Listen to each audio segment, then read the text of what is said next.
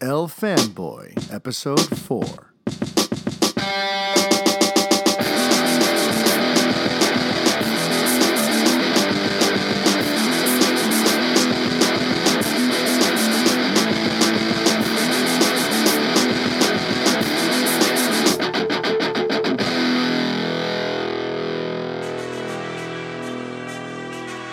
What a time to be alive. What a time to be alive, folks.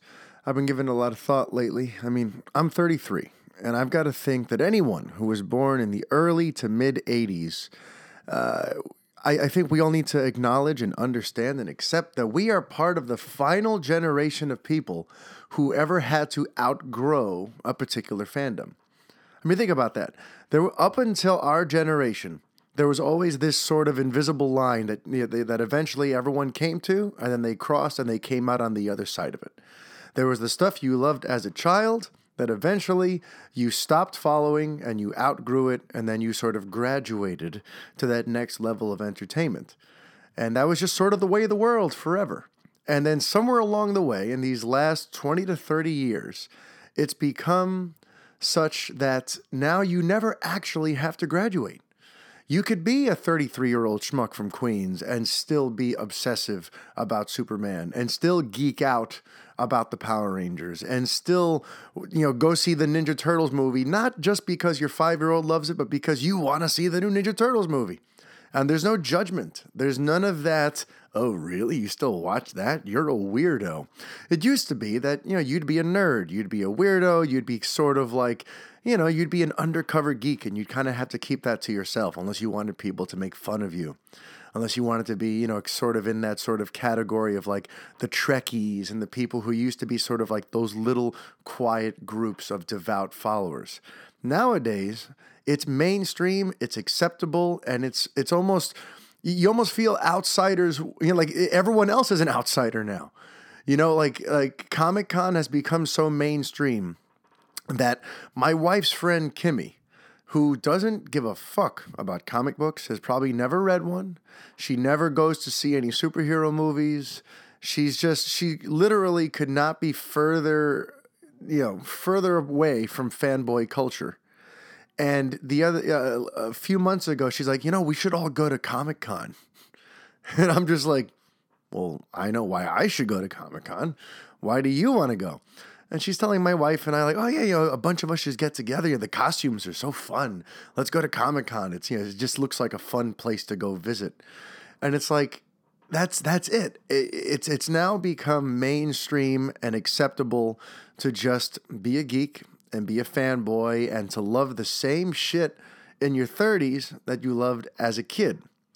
Meanwhile, like the reason I say my generation is the last one is because that happened during my generation. I remember being 12 or 13 years old, and that invisible line still existed.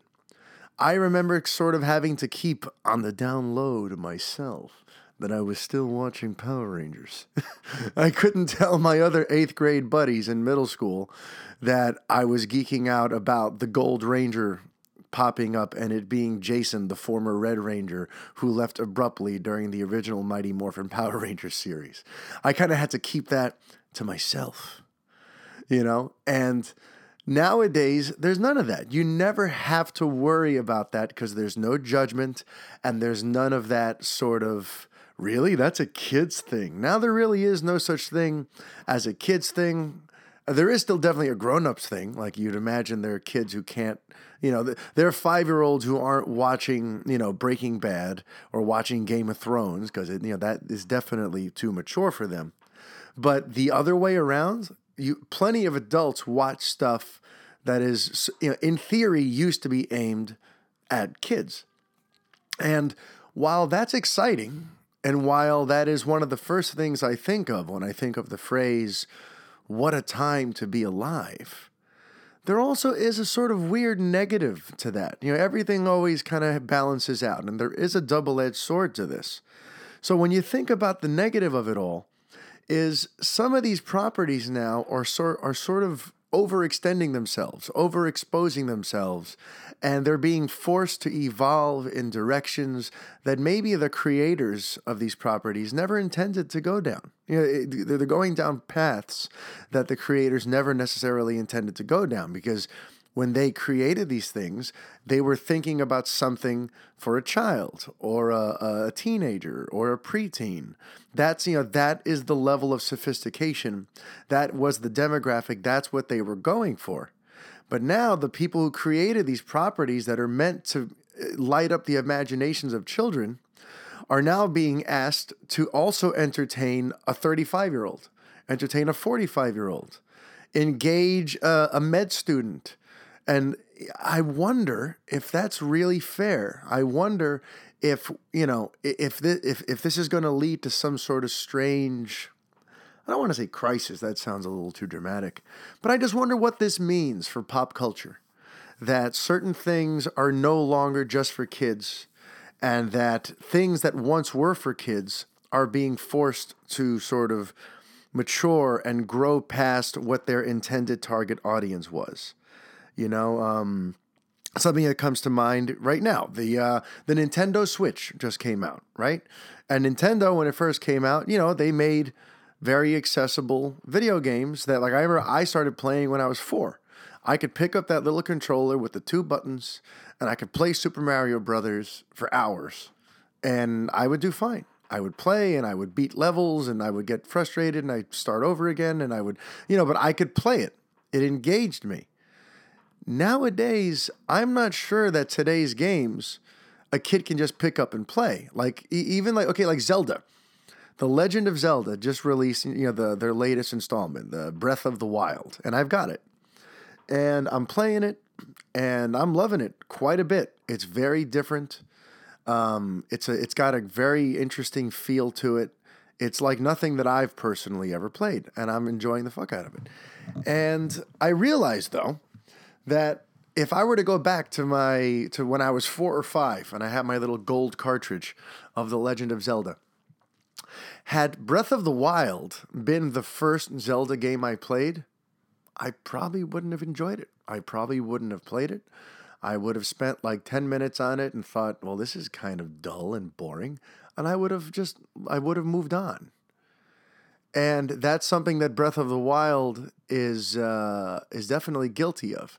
While it's pick up and play, and while Nintendo, they've always prided themselves on their accessibility and then their pick up and play nature, Breath of the Wild, like, if you're a little kid, there's nothing there for you.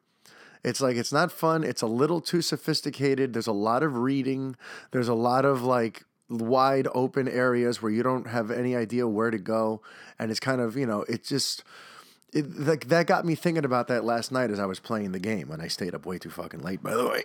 It was one of those nights where, oh yeah, honey, I'm going to come to bed at like 11. And then all of a sudden it's 1 a.m. and I'm like, oh, great. Awesome. But anyway, that's a tangent. So playing Breath of the Wild got me thinking about that.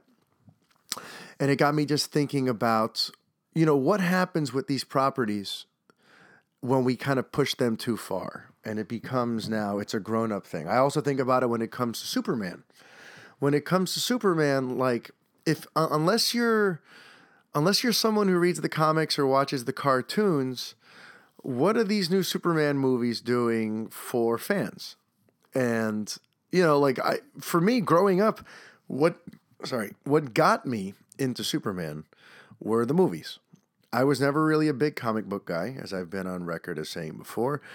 In the early 80s, mid 80s, there really weren't any great Superman cartoons out that drew me in. What I got into were the movies. And I feel like for a lot of people, movies are the gateway. Movies are very accessible. And that tends to be how a lot of people find these characters. And then from there, they go and they read comics and they seek out the cartoons and they try to immerse themselves in that world. But if I'm like a 4 or 5-year-old kid and I see Man of Steel or I see Batman v Superman: Dawn of Justice, is that starting now a lifelong fandom of Superman for me? I don't know. I would tend to say that the answer is no. I would tend to say that the new Superman movies don't do it. And this is not, I'm not trying to get into a Superman rant here. I'm just using that as an example. Because the issue I have is a little more wide ranging. In terms of overextending and overexposing these properties too, like, as we grow up, I think we're supposed to sort of graduate to a next level. And like, even if you look at like gaming habits, when we were kids, we played for fun. We played just because, it was these colorful things, and you jump around and you jump and you squash a Goomba on their head, and you throw a turtle shell, or in Zelda, you would shoot that sword at these big bug-looking things. And it was fun. It was escapist. It was just, it was just something that kids did just to sort of enjoy themselves for a little while. As we grow older, we play games to like literally escape life. That's why the games have gotten so much bigger. That's why people get lost in like Grand Theft Auto and Fallout and Skyrim. They create a whole Second Life. There even was that game Second Life, I believe it was called, that came out several years ago. That like nowadays we play games in order to just sort of numb ourselves, because life is too painful and life is too lonely, and we're all dealing with shit. So games are now, it's an escape from the real world. And I'm not going to say whether or not that's good or bad. I'm no one to make that sort of determination. But what about just games for kids? What about these properties just staying for kids and then us kind of having our own thing? I don't know. I feel like it's weird to take a property like Zelda. I'm just using that as an example, and just like I'm using Superman as an example. Taking these properties and turning them into grown-up entertainment. I think that's a weird way to go with it, and I wonder what that's going to do long term. A couple companies are pretty good about keeping their properties aimed at their intended audiences practically always.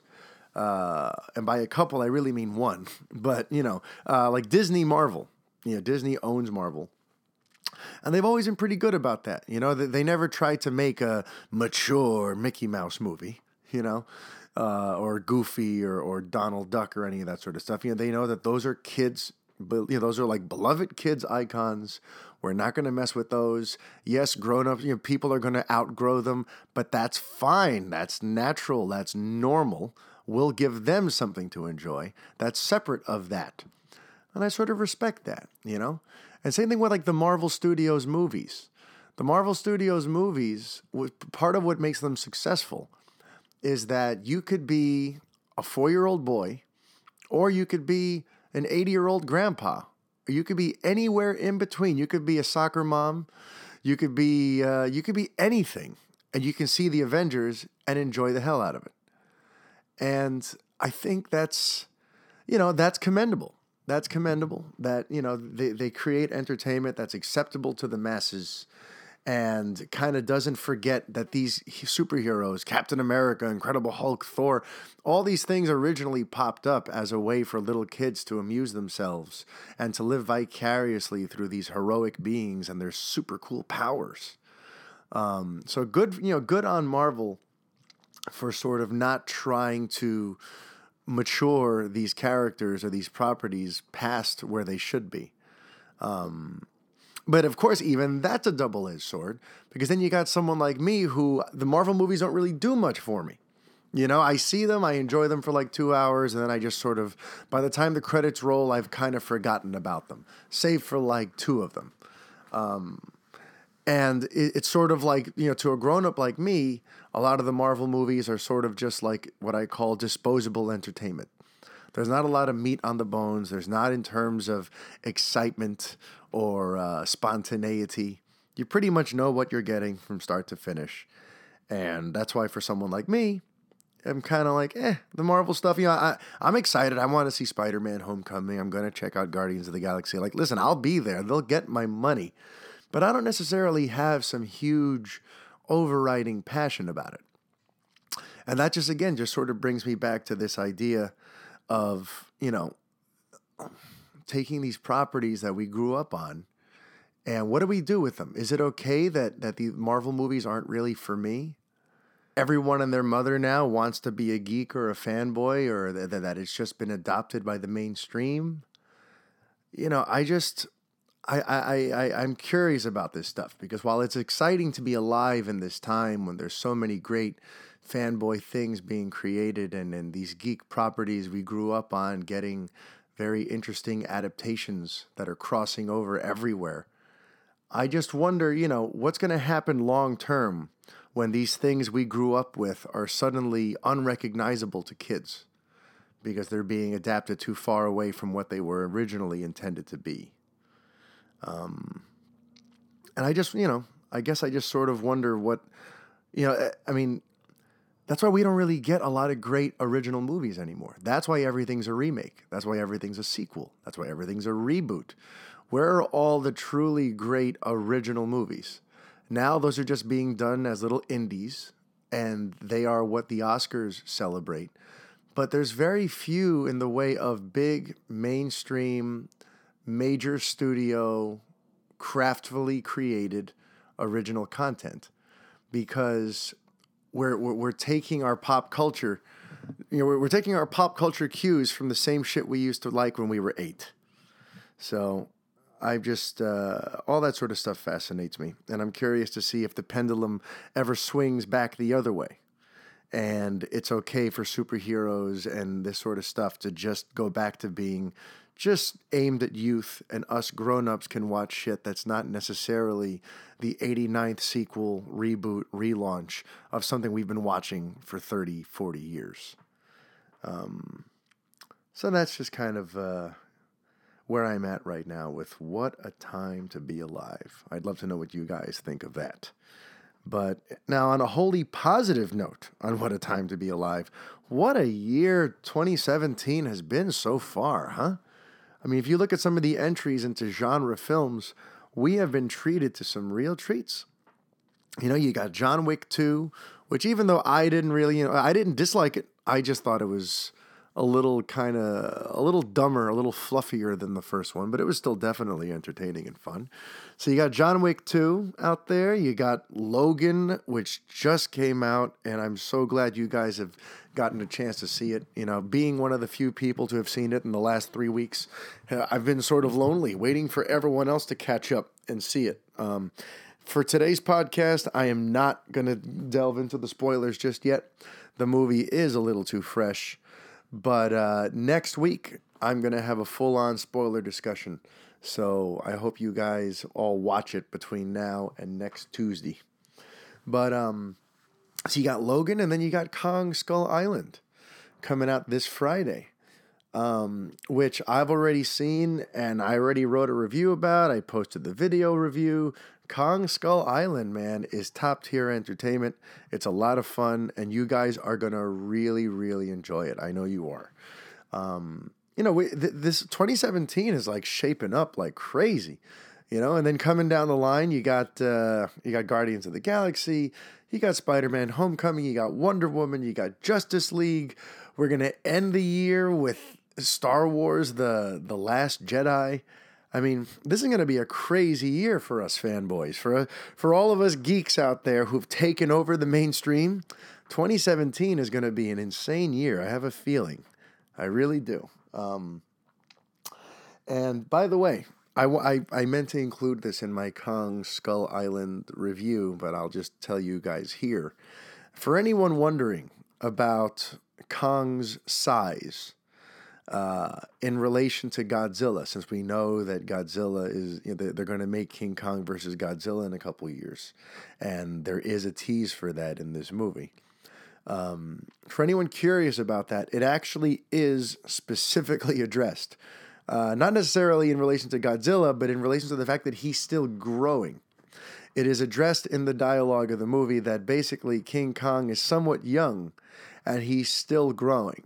And remember, this takes place in the early 70s, and Godzilla takes place present day. So you got to imagine in the last 40 years, Kong has grown up to be fairly fucking big. So anyone wondering how they're going to handle that, it's pretty much been addressed almost self-consciously, I would say. I feel like they threw that in there because they knew that, like, yeah, it's a little weird that this ape is like half the size of Godzilla.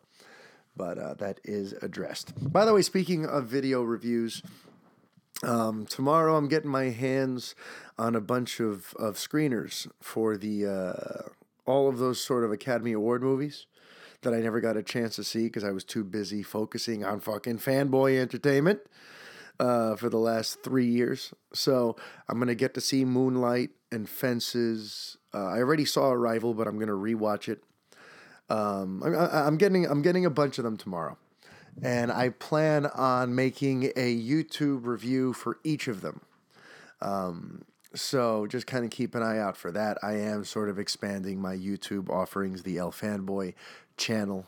I already added a bonus video yesterday, just kind of an off-the-cuff Man of Steel rant. Yes, Man of Steel. Here we are 4 years later, and I'm still talking about the ending of that fucking movie. So I do recommend you go check that out. And I've decided I'm not gonna put that on the podcast because I want the channel to have some exclusive content. So I'm sorry for anyone who's waiting on the podcast version of that. Certain things are going to be strictly YouTube, just like that video essay that I put together about the DCEU directors. That's going to be staying strictly on the YouTube. But all right, so enough out of me and my personal ramblings. Let's get to the meat and potatoes of the show. Last week, I asked you guys my question of the week. I asked you basically, what should Fox or the X-Men cinematic universe do about Wolverine moving forward? Now that Logan has come out and Hugh Jackman has retired his version of the character, what do you guys think they should do? Should they recast? Should they let Logan lie low for a little while? Should they just try to make X-23 the new stand-in for Wolverine and upcoming X-Men movies somehow? So here's what you guys said on the Twitter using hashtag LFanboy, as you all should. Aaron Varola said Fox needs to let Wolverine breathe a bit to focus on the other X-Men. Maybe recast him for X-Force, but that may be too soon. So, yeah, I kind of agree with you there. I do think they should sort of let him breathe. Dan Barley down from Australia. Yeah, hug a koala there. Dan Barley said, gotta agree with Avarola. Let Wolverine have a break and maybe give some other characters some limelight for a bit. There's my terrible Australian accent again. Then we got Tavo Borrego ahí de Vega Alta, Puerto Rico, tú sabes. He said, even though I love Jackman, but I'm such a stereotype. But remember, I can do this. I'm Puerto Rican and Cuban, so I can do a terrible Spanish accent, Latino accent, and you guys can just deal with it. It's not racist. Tavo Borrego says, even though I love Jackman as Wolverine, I would not mind seeing another take on the character by another actor. I don't know why he was Tony Montana, but that's just, you deal with it. Chris Lisanti said, considering First Class is my second favorite X-Men movie, I think they could and should go without Wolverine for a bit. Maybe recast later if needed. So yeah, there seems to be somewhat of a consensus. Let's let Wolverine lie low for a bit. And I gotta agree. I do. I have to agree. Let's let him lie low. I think, we need to sort of digest everything that we saw in Logan and what a powerful story arc that was. It would be a sort of a disservice to what Hugh Jackman and James Mangold just did. And what Hugh Jackman, through all of his other directors, through Bryan Singer especially, has been spending 17 years unfolding for us. If we just dive right into another Wolverine arc, it's kind of like, it just cheapens the whole thing. And while we're on the subject of Wolverine, Aaron Varola also tweeted along. He has some theories about where he thinks they're going to go with X-23. He thinks X-23 is gonna get a little older and reintroduced in Deadpool 2 with Cable via time travel and meets up with either X-Men or X-Force. And the funny thing is, I was thinking along the same lines when I was heading to the screening a few weeks back.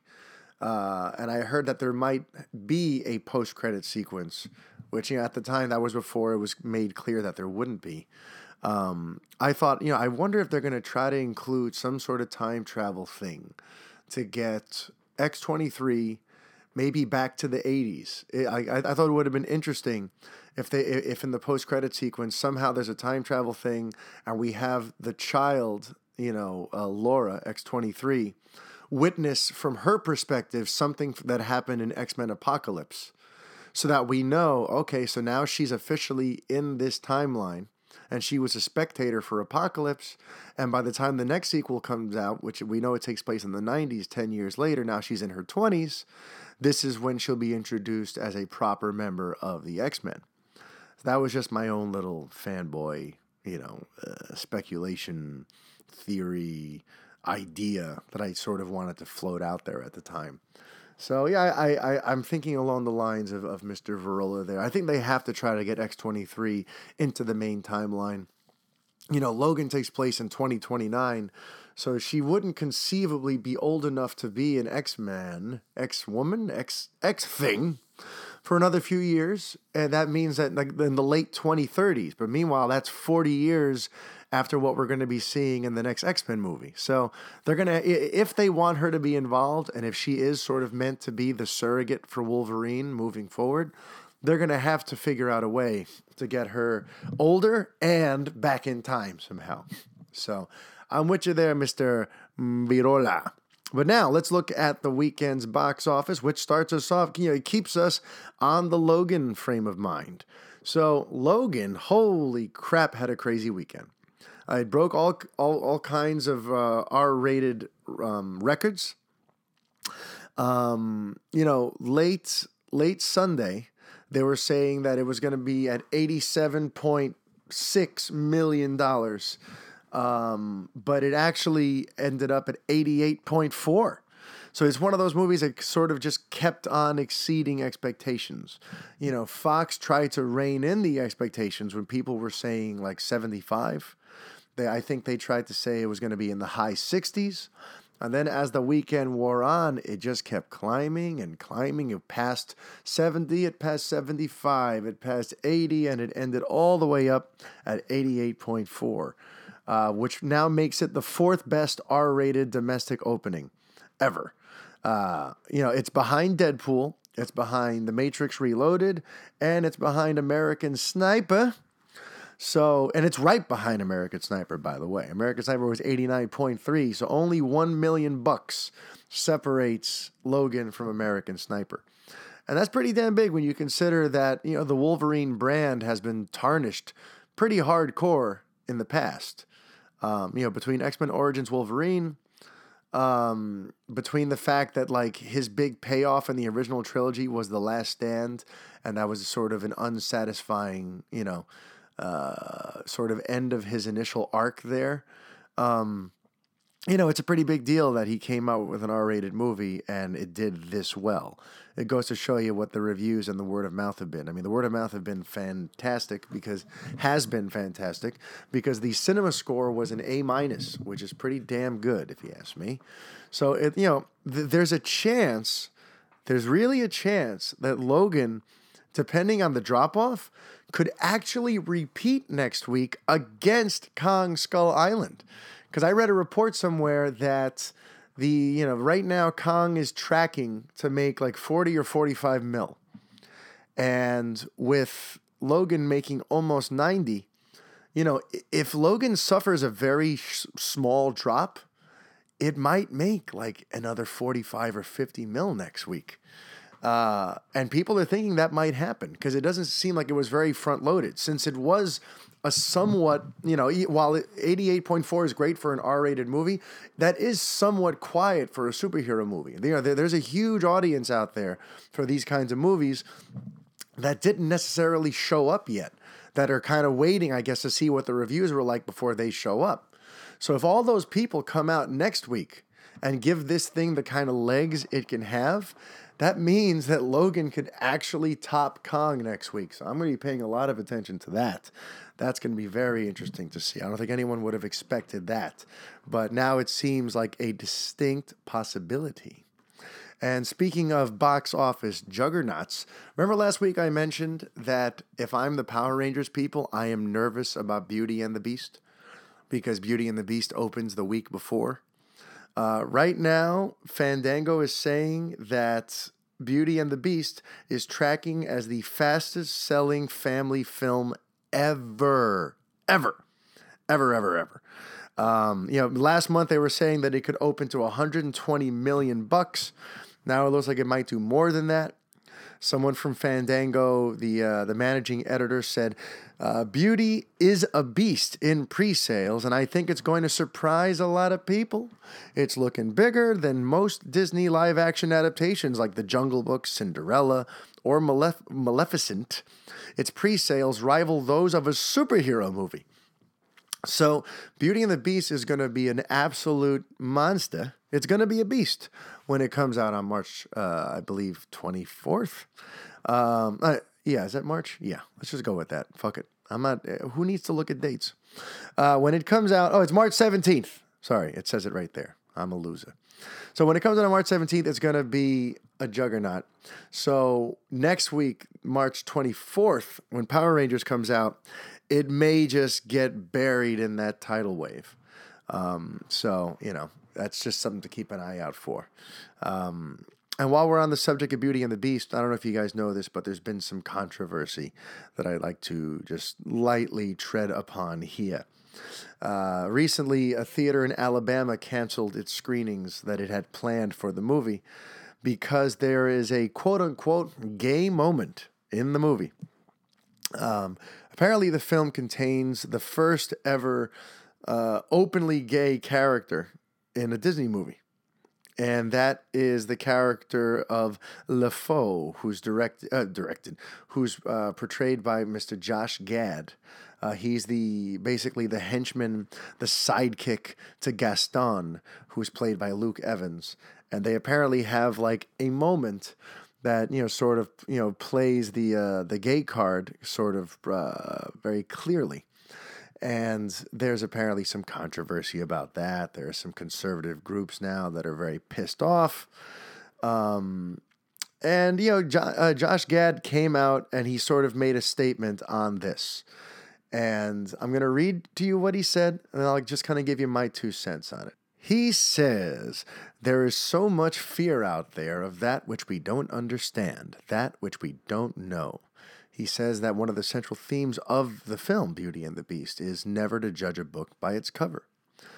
He says you have a character in Gaston who uses his charm offensive to whip other people into a frenzy, to go and attack somebody they've never met, somebody that's different, somebody that only represents a danger because Gaston says that he represents a danger.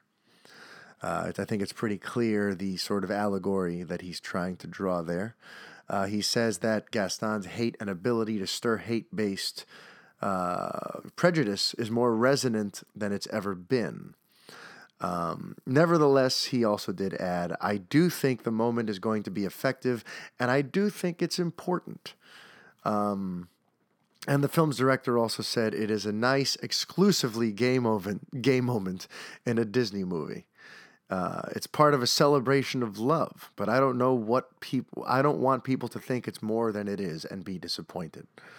So I don't really, it's interesting to me that they would try to put that in there. I don't have a problem with it. I'm curious to see it with my own eyes before I really judge. But really, if you're going to ban a movie, if you're going to cancel screenings because of a quote-unquote gay moment, then fuck you. All right? You're in Alabama. You are in a country where free speech and freedom of expression are top priority. And now you're going to cancel a movie, especially one that's going to make this much money for you because of a fleeting moment where there's a character that's gay doing something sort of gay. Get a fucking life. And if you have a problem with that, and if you have a hard stance against this sort of thing, then do me a favor, unfollow me, unsubscribe, and move the fuck on from my page and from my podcast.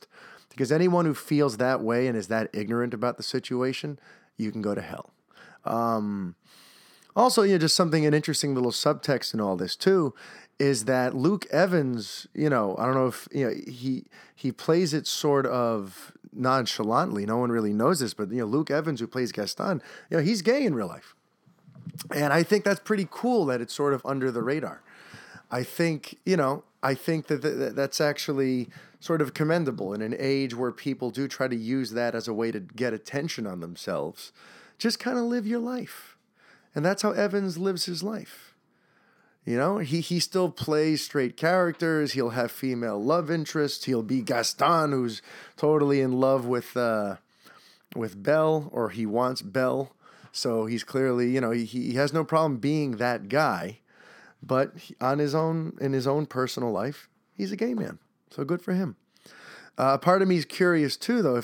I wonder if part of this gay moment is, are they going to try to do the whole thing where the whole reason that Gaston is so angry and such a sort of evil, sort of bad guy is because he's, in the closet and he's secretive about his sexuality, and it's leading him to sort of lash out against others. I wonder if they're going to play that sort of thing. I don't know if it is or not. I'm curious about that, because that is one of the recurring sort of tropes and things that you hear from like LGBT advocates and stuff like that. And oftentimes it's the most conservative, the most angry, the most anti-gay, the most closed-minded people that you meet are the ones who secretly are. So I'm curious if that's part of the gay moment in it. I have no idea. I haven't seen the movie. I haven't read up on this quote-unquote the gay moment. But I'm just curious if that's going to be how they play it off. That said, just on a more general note, Kelvin did get a chance to see it, so I asked him what he thought. And his beautifully one-word response, as Kelvin is known for, was just meh.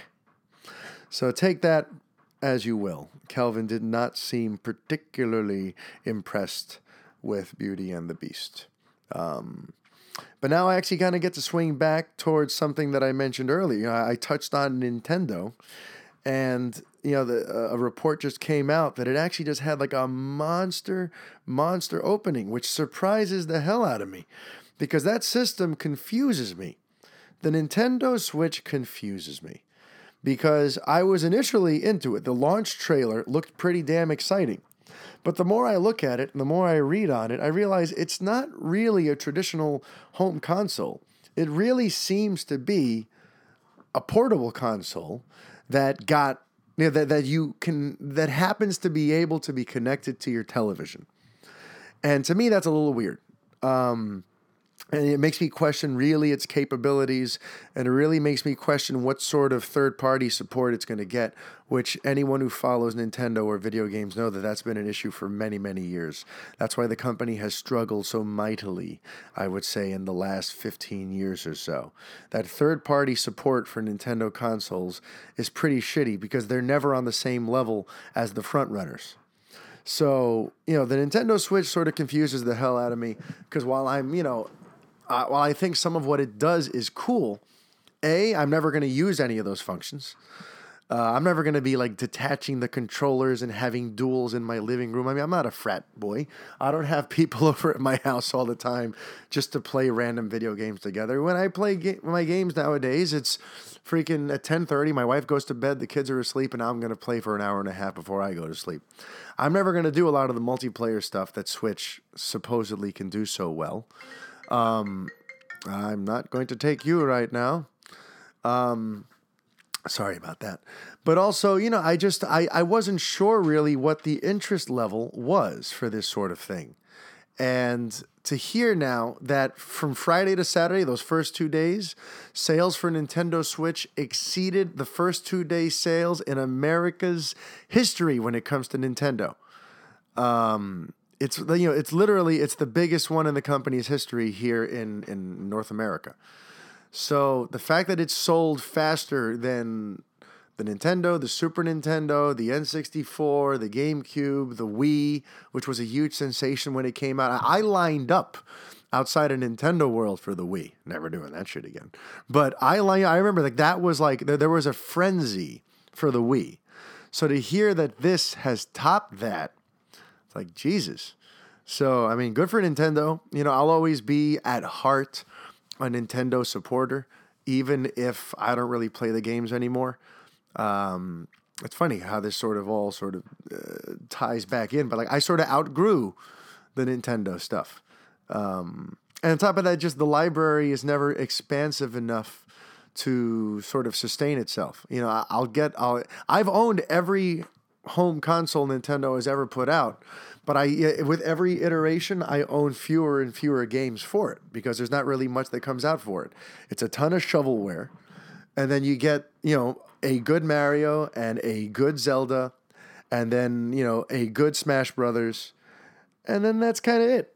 So, I'll always root for them because they were my first love when it came to gaming. So I'm happy for them. But I'm just surprised as hell that the Switch is doing this well. I wonder if it's sustainable. I'm going to be having my friend Rob Morera, who I mentioned last week. He's a voiceover actor and a huge gamer.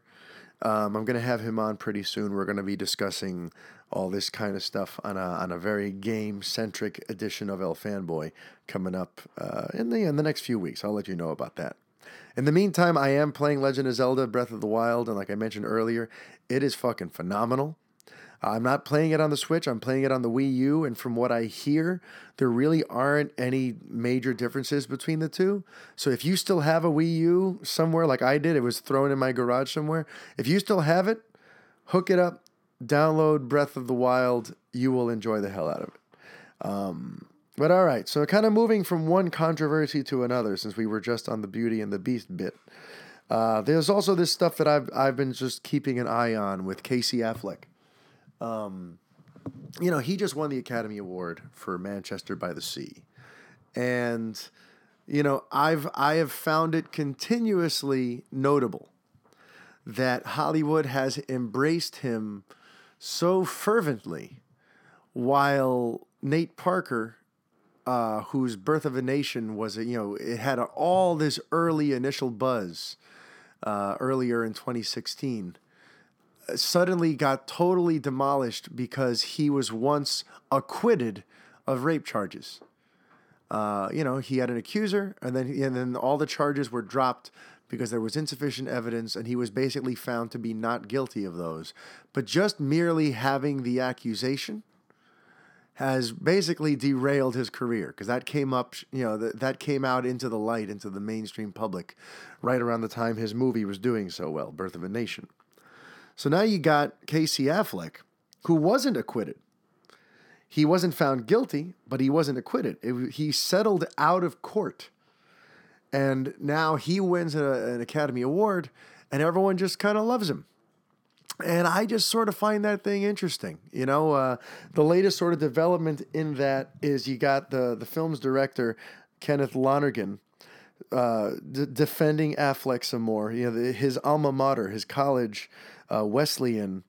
The newspaper just published an op-ed that said, the school paper, that's titled "How Wesleyan is Complicit in Affleck's Sexual Misconduct by Endorsing Lonergan." And then Lonergan has fired back now with his own piece, how Connor Aberl, who I guess that's the author of the piece, and the Argus, which is the newspaper, are complicit in slandering Casey Affleck. Lonergan says that the piece that Aberl wrote is such a tangle of illogic, misinformation, and flat-out slander that only the author's presumed youth can possibly excuse his deeply offensive display of ignorance and warped PC-fueled sense of indignation. And then he just kind of comes out swinging in terms of, how does Mr. Aberl dare to write as if he knows who was telling the truth and who was not? Anyone can sue anyone for anything in this country. The unsubstantiated details go into the public record and stay there. And he says that, nothing was proved or disproved when it comes to Casey Affleck, so everyone needs to calm the fuck down.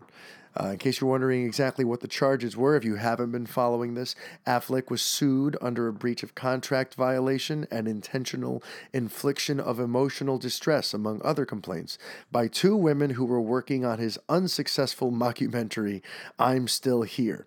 By the way, I the unsuccessful bit, that's just what Variety says about it. I don't know. I don't know. Was it really unsuccessful? Was it ever meant to be some sort of big thing? I think it did what it was supposed to do. I heard about it. It seemed to have a cult following, and it seemed to be like this weird bit of like avant-garde art house documentary filmmaking where you have Joaquin Phoenix walking around pretending, basically living a part in public, saying that he had retired from acting and was going to be a rapper now. It was a whole bizarre, interesting little thing.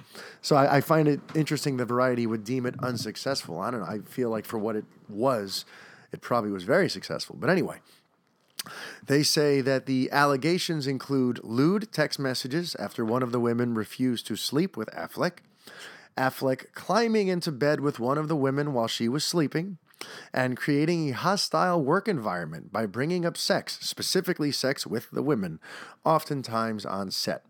So those are the charges that were hurled at him, which were settled out of court. Which means, obviously, Casey, he agreed to a settlement, he gave them some money, and the problem went away. Now, what I find interesting about this isn't necessarily that I think Casey Affleck is a sexual predator. I really, I don't really have a horse in that race, and I actually tend to agree with Lonergan's stance that, in this very litigious society that we live in, anyone can sue anyone for anything.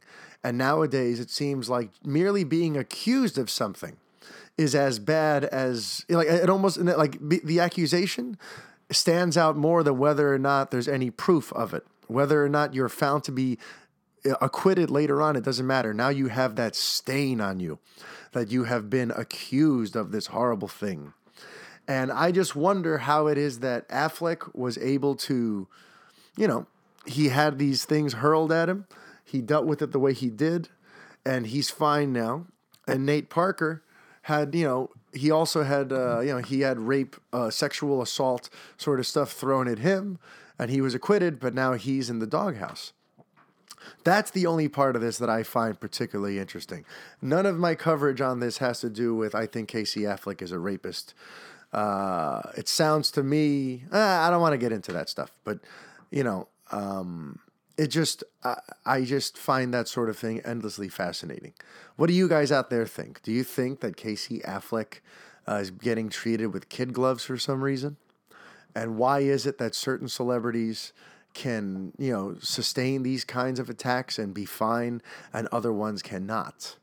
That sort of thing. I just always wonder, why? What is it about the liberal left? Which I'm technically a part of, by the way, but what is it about the liberal left that lets them decide which celebrity is now shameful and awful, and which celebrity is like, you're okay, we'll just deal with it. You look at people like Woody Allen and Roman Polanski and stuff like that. They get treated like it's totally fine, but other celebrities, as soon as something bad like this happens, bye-bye forever. We'll see, But that is the latest in the ongoing sort of Casey Affleck thing. Moving right along to something a little more entertaining. I've been saying for a while that Denis Villeneuve is probably the most exciting filmmaker that everyone has to watch out for right now. He came out swinging with Prisoners. Then he followed that up with Sicario. Then he made Arrival, which to me, I was getting into it with some people on the Twitter last week. But for me, Arrival is a masterpiece with so many big ideas crammed into such a palatable, interesting story that, I just think Arrival is phenomenal. And now he's moving on to Dune, and he made a statement, though, that Dune is not coming out necessarily anytime soon. That just because he signed on for it, doesn't mean we're going to see it like next year. Here's what he said recently, according to comicbook.com, or is this, I want to credit the right person. Let's see, who did he say this to? I'm very close to not caring. Let's see, okay, so we're going to go with Cinema Blend on this one. Why not? He said, "The problem right now, and something I want to change. I worked very fast. I did Prisoners, and then after that, in the past 6 years, I have done 5 movies, which is not a good idea. It's too fast, and I learned a lot. I learned so much. For the time now, I need just a little time to digest. After Blade Runner 2049, as I'm working on Dune, I would love to just digest and then come back with more energy for Dune with fresh ideas. I need that right now. And so I need distance a little bit. So, for everyone who's waiting anxiously for Dune, it looks like you're going to have a little bit of a wait ahead of you. He did comment, though, about the importance of Dune to him. So for you fans might appreciate this. He says, Dune is a novel that I read when I was a teenager, and I was engulfed. I was transported by Dune for years. When I finished Prisoners, when I came to Hollywood, I made a movie called Prisoners, and I said to myself, it will be a one-shot experience, but I will enjoy it. And it went well. And the producers at LOGAN Entertainment asked me after that, what would you like to do? Is there one thing you'd like to do? And I said, Dune. Spontaneously. I know there was competition to get the rights, but I always said to myself, and I'm saying it to you, I can't believe it will be a thing. There's no screenplay right now, but that will be my dream.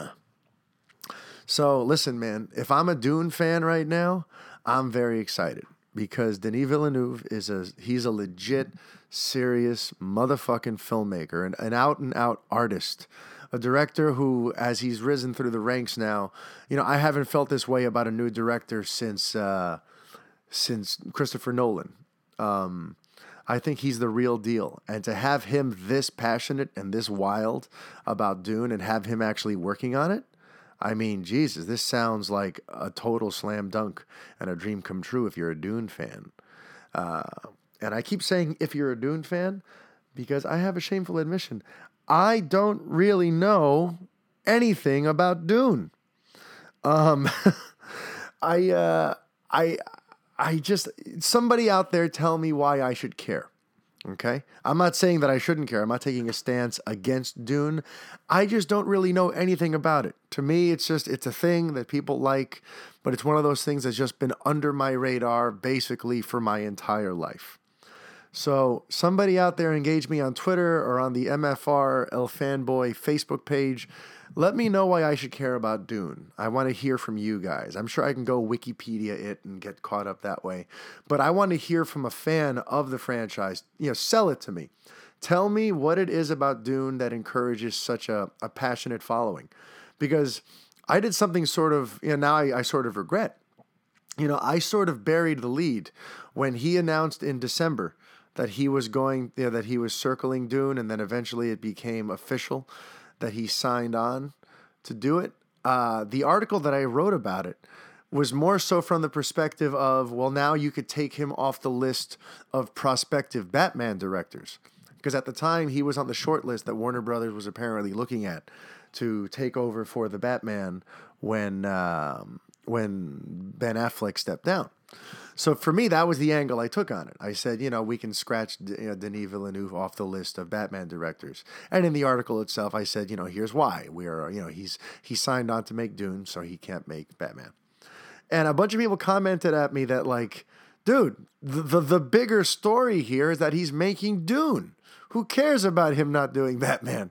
So now I feel sort of bad. I want to know what it is about Dune that has you guys so riled up. In my mind, I guess for obvious reasons, because of my love for DC, in my mind, the Batman angle was much bigger. But apparently, Dune is a huge, huge deal. So let me know why.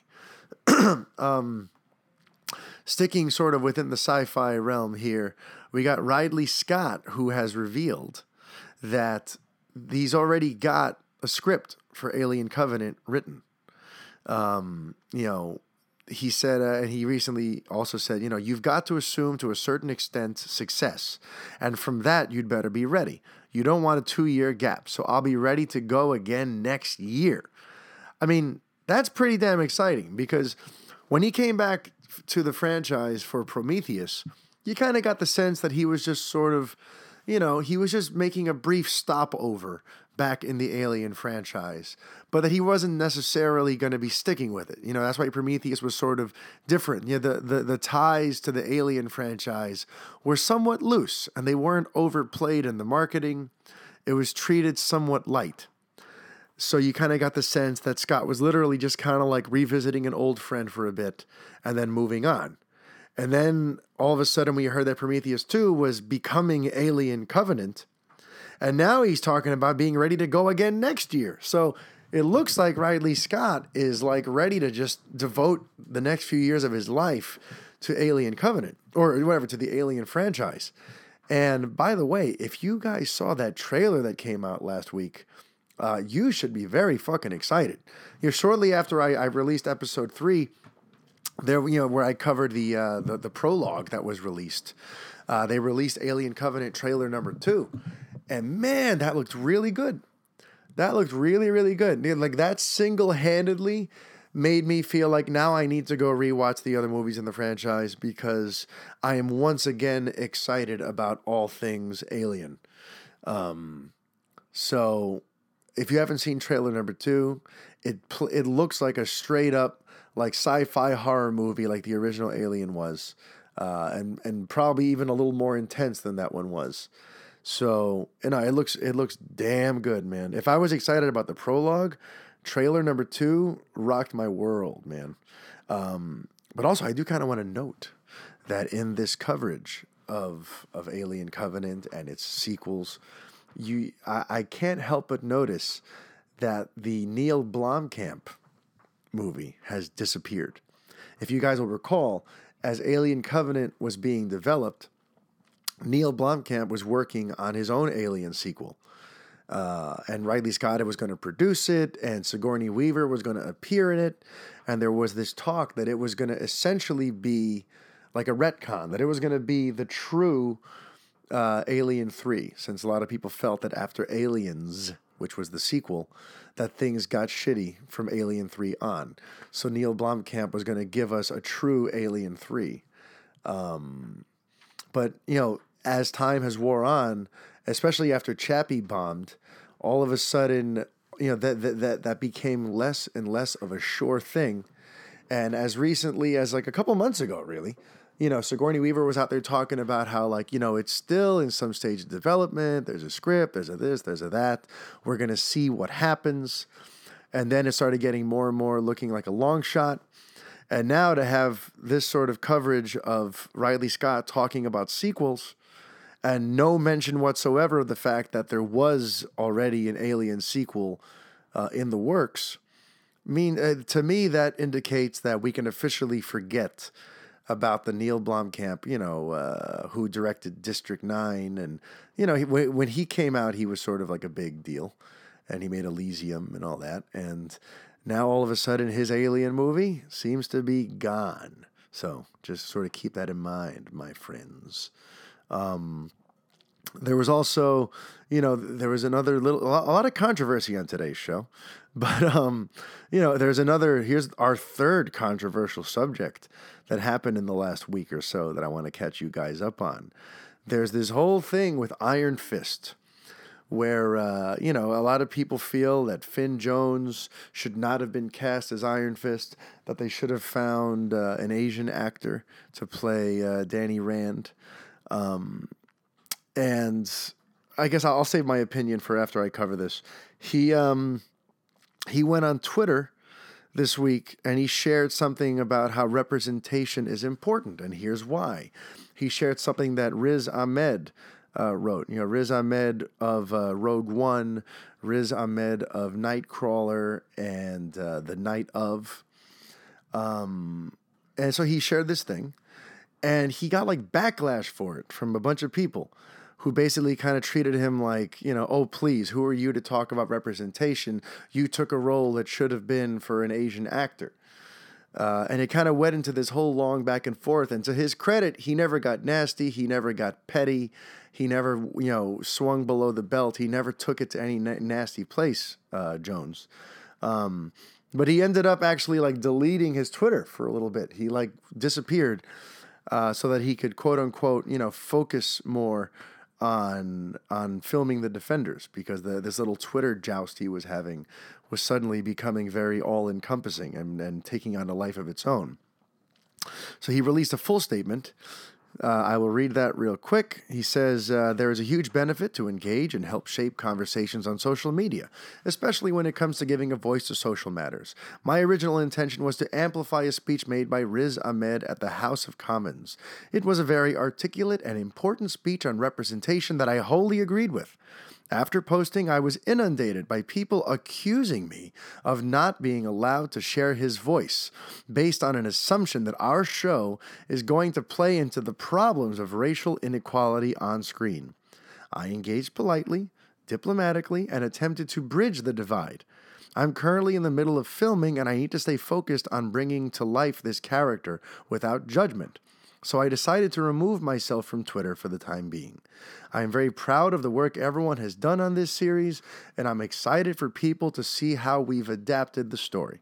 We have gone to great lengths to represent a diverse cast with an intelligent, socially progressive storyline. I hope people can watch the show before making judgments.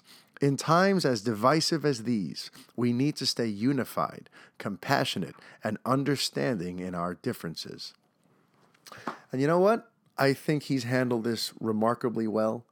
I don't know that I would have been half as patient as he's been throughout all this.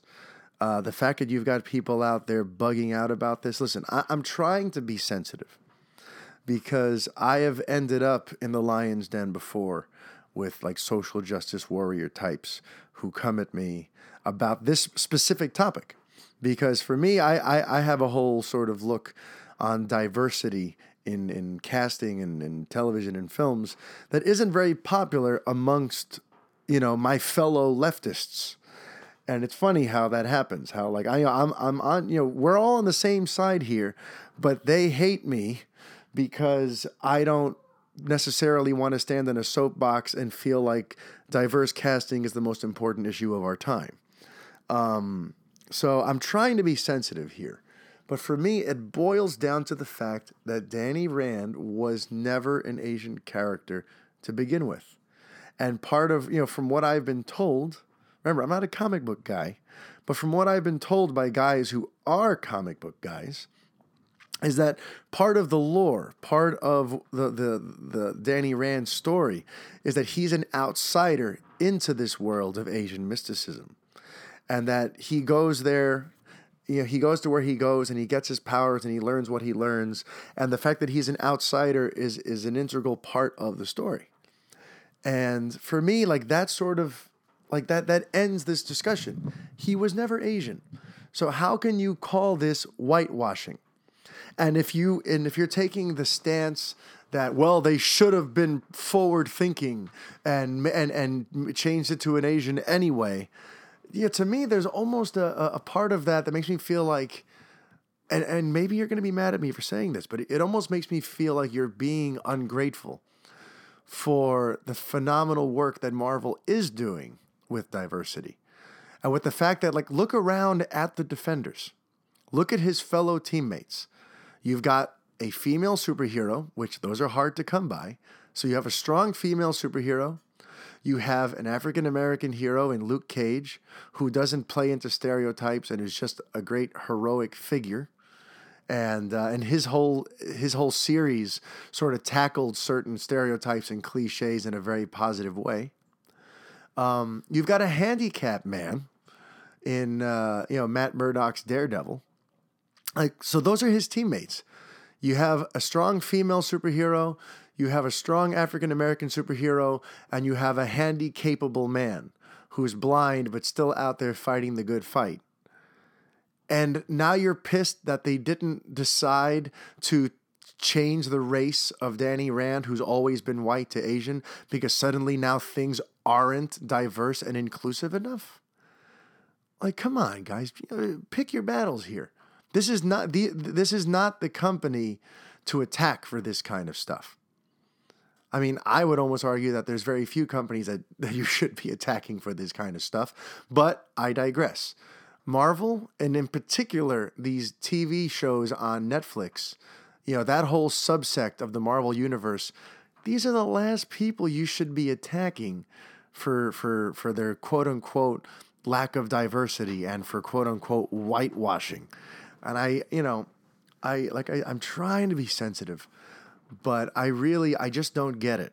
And if anyone out there listening, if you want to try to engage me in a grown-up way, I'll be happy to engage you. If you're going to come at me with some sort of pissy, snarky rant, then spare me. I'll just, I will not engage you. But anyone out there who thinks that I'm missing something in all this, I'd be happy to hear what you got to say. My gut says you're picking the wrong fight with the wrong enemy. So good for Finn Jones handling this the way he has. Really good for him. Moving back along to some other exciting stuff. Pirates of the Caribbean, Dead Men Tell No Tales, released a new trailer, and I just want to quickly say that it looks damn good. I've gone on record in the past as saying that I don't really care for the Pirates franchise. They've never really done anything for me. The first movie, I literally fell asleep while watching Curse of the Black Pearl in theaters. But I got to tell you, that trailer looks really good, and what I applaud them for is they make it seem like you don't have to have seen the other movies to watch this. There's something about the way the trailer was edited and the story that the film seems to be telling where it's a very inclusive tale where even if you are not steeped in the lore, this could be your first Pirates movie. And I sort of appreciate that because now, I haven't seen the last two, but now I don't feel like I have to watch those to watch this because that might have dissuaded me from seeing this movie. Because I'm like, I am curious about this, but I'm going to be lost because I don't know. I don't know what happened in the last two. This movie looks almost like it functions as a relaunch for things, especially because it has the whole flashback where you see a young Jack Sparrow, and this story seems to be self-contained within the feud of Jack Sparrow and Javier Bardem's character. So I appreciate that. I think it's a very smart move. If they do want to keep making these movies, it's good to sort of have this one in there to sort of re-energize and say you don't necessarily have to, have seen the other ones to come see this. I thought that was a very effective trailer. I thought, you know what? That movie is actually on my radar now. And there was another teaser we're going to get to in just a sec. I know that the big one that broke out over this weekend. I want to end on that one. So before we get to that, I also just want to touch on the story that came out recently where they said that producer Charles Roven assured fans that Man of Steel was always meant to kick off the DC movie universe. First, I'll read his statement, and then I'll sort of share with you some history on this subject and sort of my response to his statement. He says, when we started Man of Steel, we knew that we were going to expand the universe. From the moment that we started with Man of Steel, we knew that once we opened up the Superman, you can't do Superman without talking about aliens existing in our universe. We knew that we were going to have to really consider what the world building would be beyond the unique film. Then, as soon as Warner Brothers announced that slate, we really got intensive about it. Of course, he's referring to the slate that came out a year later in 2014.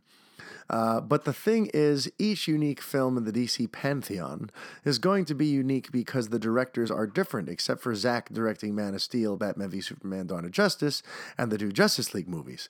Each one of those directors, whether it be David Ayer or Patty Jenkins or James Wan, they are bringing their sensibilities and a different production designer and different costume designer, etc. That world building will still be of the same DC Justice League universe, but have its own unique point of view. So, all right, a couple things. I find it notable, his phrasing here. When he says, that basically he says that we were always going to do some world building, but then as soon as Warner Brothers announced that slate, we really got intensive about it. It makes it seem like we're talking about two camps here. And that's something I've been covering very closely for the last 2 years, for anyone who's been following my DCEU explorations. You have Roven and his team of producers. By the way, he's gone now. He's no longer really associated with these movies. But at the time, you had Roven and his team of producers working on Man of Steel and where they might want to go with it. But then you have Warner Brothers and those executives basically sort of announcing things separate of the fact. Like, you hear how he says that?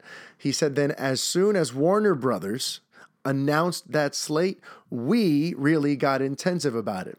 So it seems like, like they were working on what their plans were. Then Warner Brothers went ahead and, blew off at the mouth saying, hey, we're going to make, you're excited about Man of Steel getting a sequel. Well, we're going to make 10 more DC movies, and they're coming out in these years, and these are the movies. So all of a sudden you have the producers going, well, shit, now we have to get more intense about this. Now we need to actually try to live up to what Warner Brothers wants of us. So, I've been saying for a while that Warner Brothers made this huge, bold leap announcing all of these movies in 2014. And if you look, that slate looks very different now. There are movies that have fallen off. There are movies that have been delayed. There have been like 5 or 6 movies that have been added. And the timeline for each seems to be in a constant state of flux. And, Roven may not have been going for this, but he just sort of unintentionally confirmed that, Warner Brothers sort of had its agenda while the people creating these movies had their agenda. And Warner Brothers sort of announced that slate almost separate of what they were doing. And now they kind of had to reverse engineer. They had to try to reverse engineer the work to match the slate. And, look, it's been a hit or miss task, reverse engineering for that slate, as the slate, like I said, keeps changing now. And then just something else too, I thought it was interesting. He's trying to accentuate how different each film is, but then even he had to acknowledge that it's still, it's a very Zack Snyder heavy slate for now. He's talking about each unique film. The DC Pantheon is going to be unique because the directors are different, except for Zack directing 4 of the movies in it. And arguably the most important ones, the Superman movie, the Batman v Superman movie, and both Justice League movies. He's got a heavy say in all this. And you guys know how I feel about that. But just in terms of the history here, it's interesting that now they're trying to talk about Man of Steel always being the start of the DCEU. Because if you guys recall, or maybe you don't know this, but Man of Steel, there was a legal reason for that movie to happen, and they weren't sure what was going to happen. Basically, Warner Brothers was caught in a lawsuit against the heirs of the people of Siegel and Schuster, who created Superman. That they accused DC Comics of, which in turn means Warner Brothers because Warner Brothers owns them. They accused DC Comics of basically offering their grandfathers quote unquote sweetheart deals, where they gave them basically pennies to own Superman outright. And those deals basically meant that now the families would never get to see any of that awesome Superman money that's come in the last, 70, 80 years since he came out. And there was basically a ruling made by the court that if they didn't have a Superman movie put into production by a certain year, that the heirs can sue them again. That the heirs can say, well, you know what? Now you're holding out on us because, the little bit of money we are supposed to make off Superman, you're taking so long to release a movie that you are hurting us. Because remember, there hadn't been a movie since 2006, and these lawsuits were happening towards the end of the zeros. So it was happening 7, 8, 9, and there was, the clock was counting, and there was no Superman movie in the works. So Warner Brothers was somewhat under the gun. They had to get a Superman movie into some level of production, or else they were going to have to pay some money to the heirs for not creating a Superman movie. So Man of Steel actually came out of that. It came out of a desire to, we have to get something done. And then we'll sort of see from there where we go from it. So yes, they put some seeds in there. They planted some ideas that could lead to some world building. But the main reason that they made that movie, the initial thing was, we got to get this done or we're going to owe these people some money. So I just find that interesting. I kind of wanted to just circle back and give you guys sort of a brief history of where Man of Steel came from and how, yes, it's got some world building elements to it. But at the time it came out, there really was not a lot of certainty about what was going to come next. There was a very real possibility that they could even lose the character, or certain elements of the character.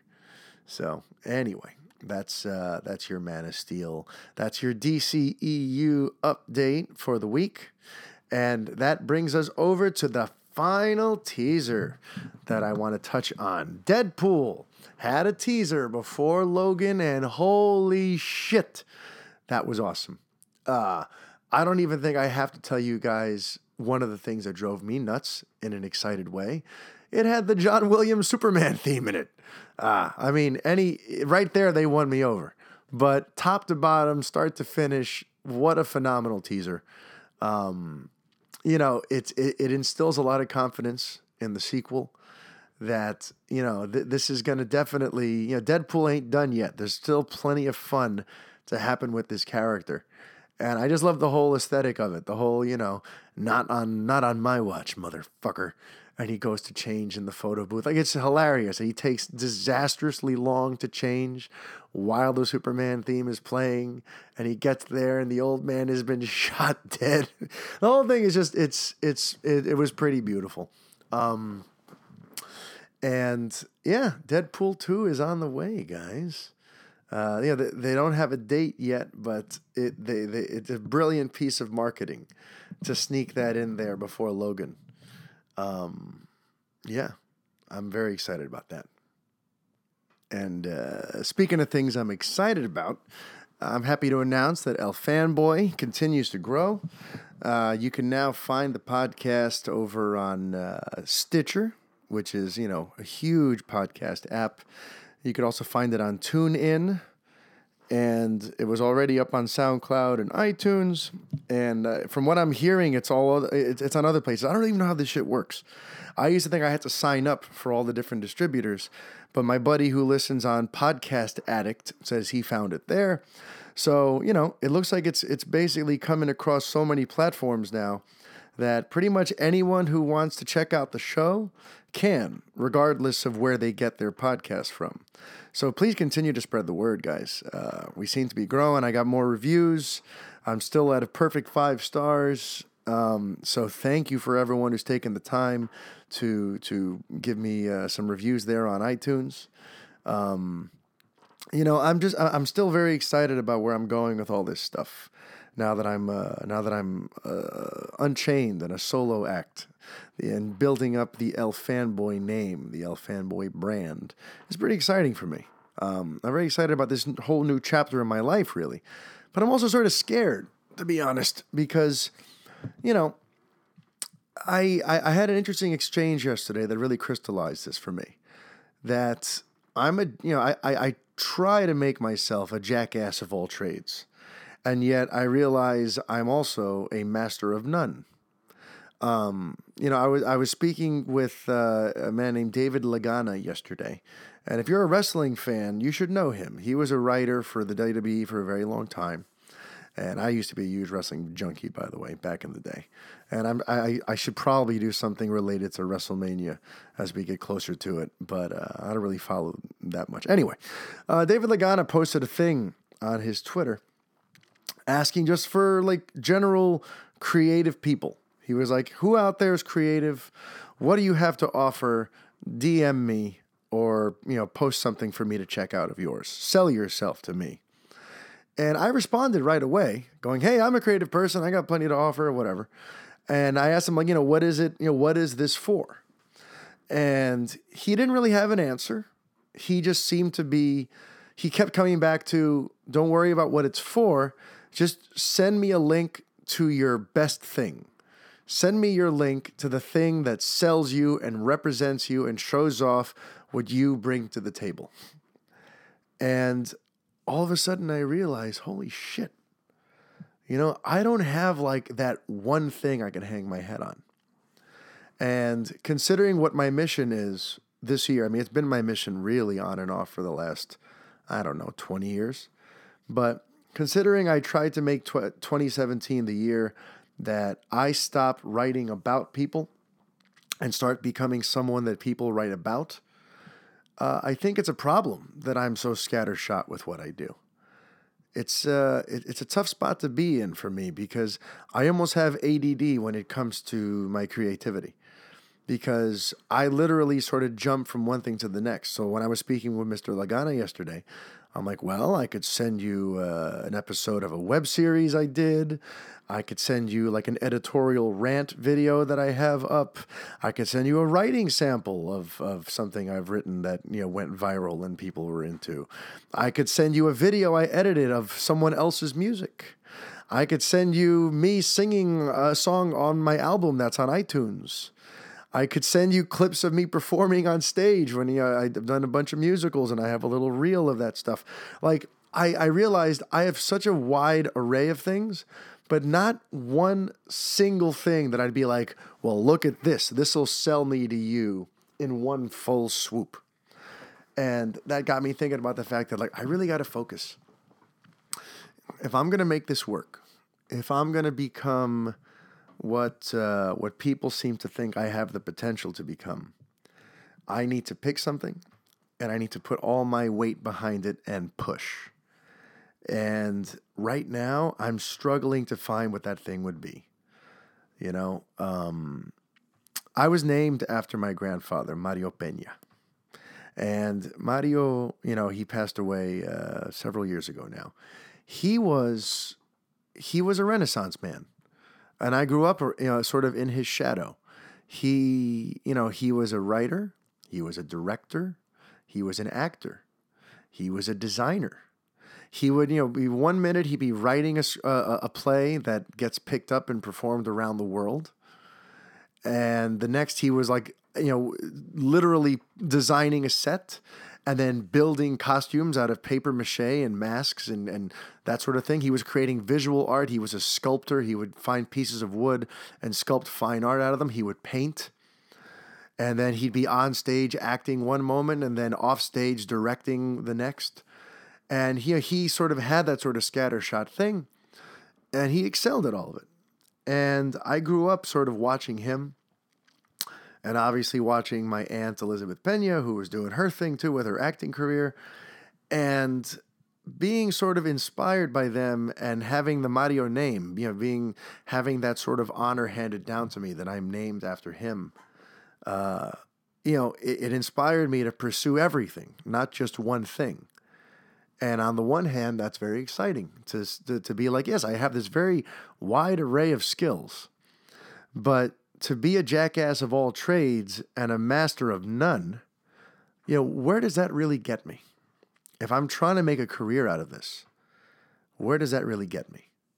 So I've been just trying to do a little soul searching. I've been trying to just figure out what should be that one thing. One thing. I'm thinking about Jack Palance in the City Slickers. One thing.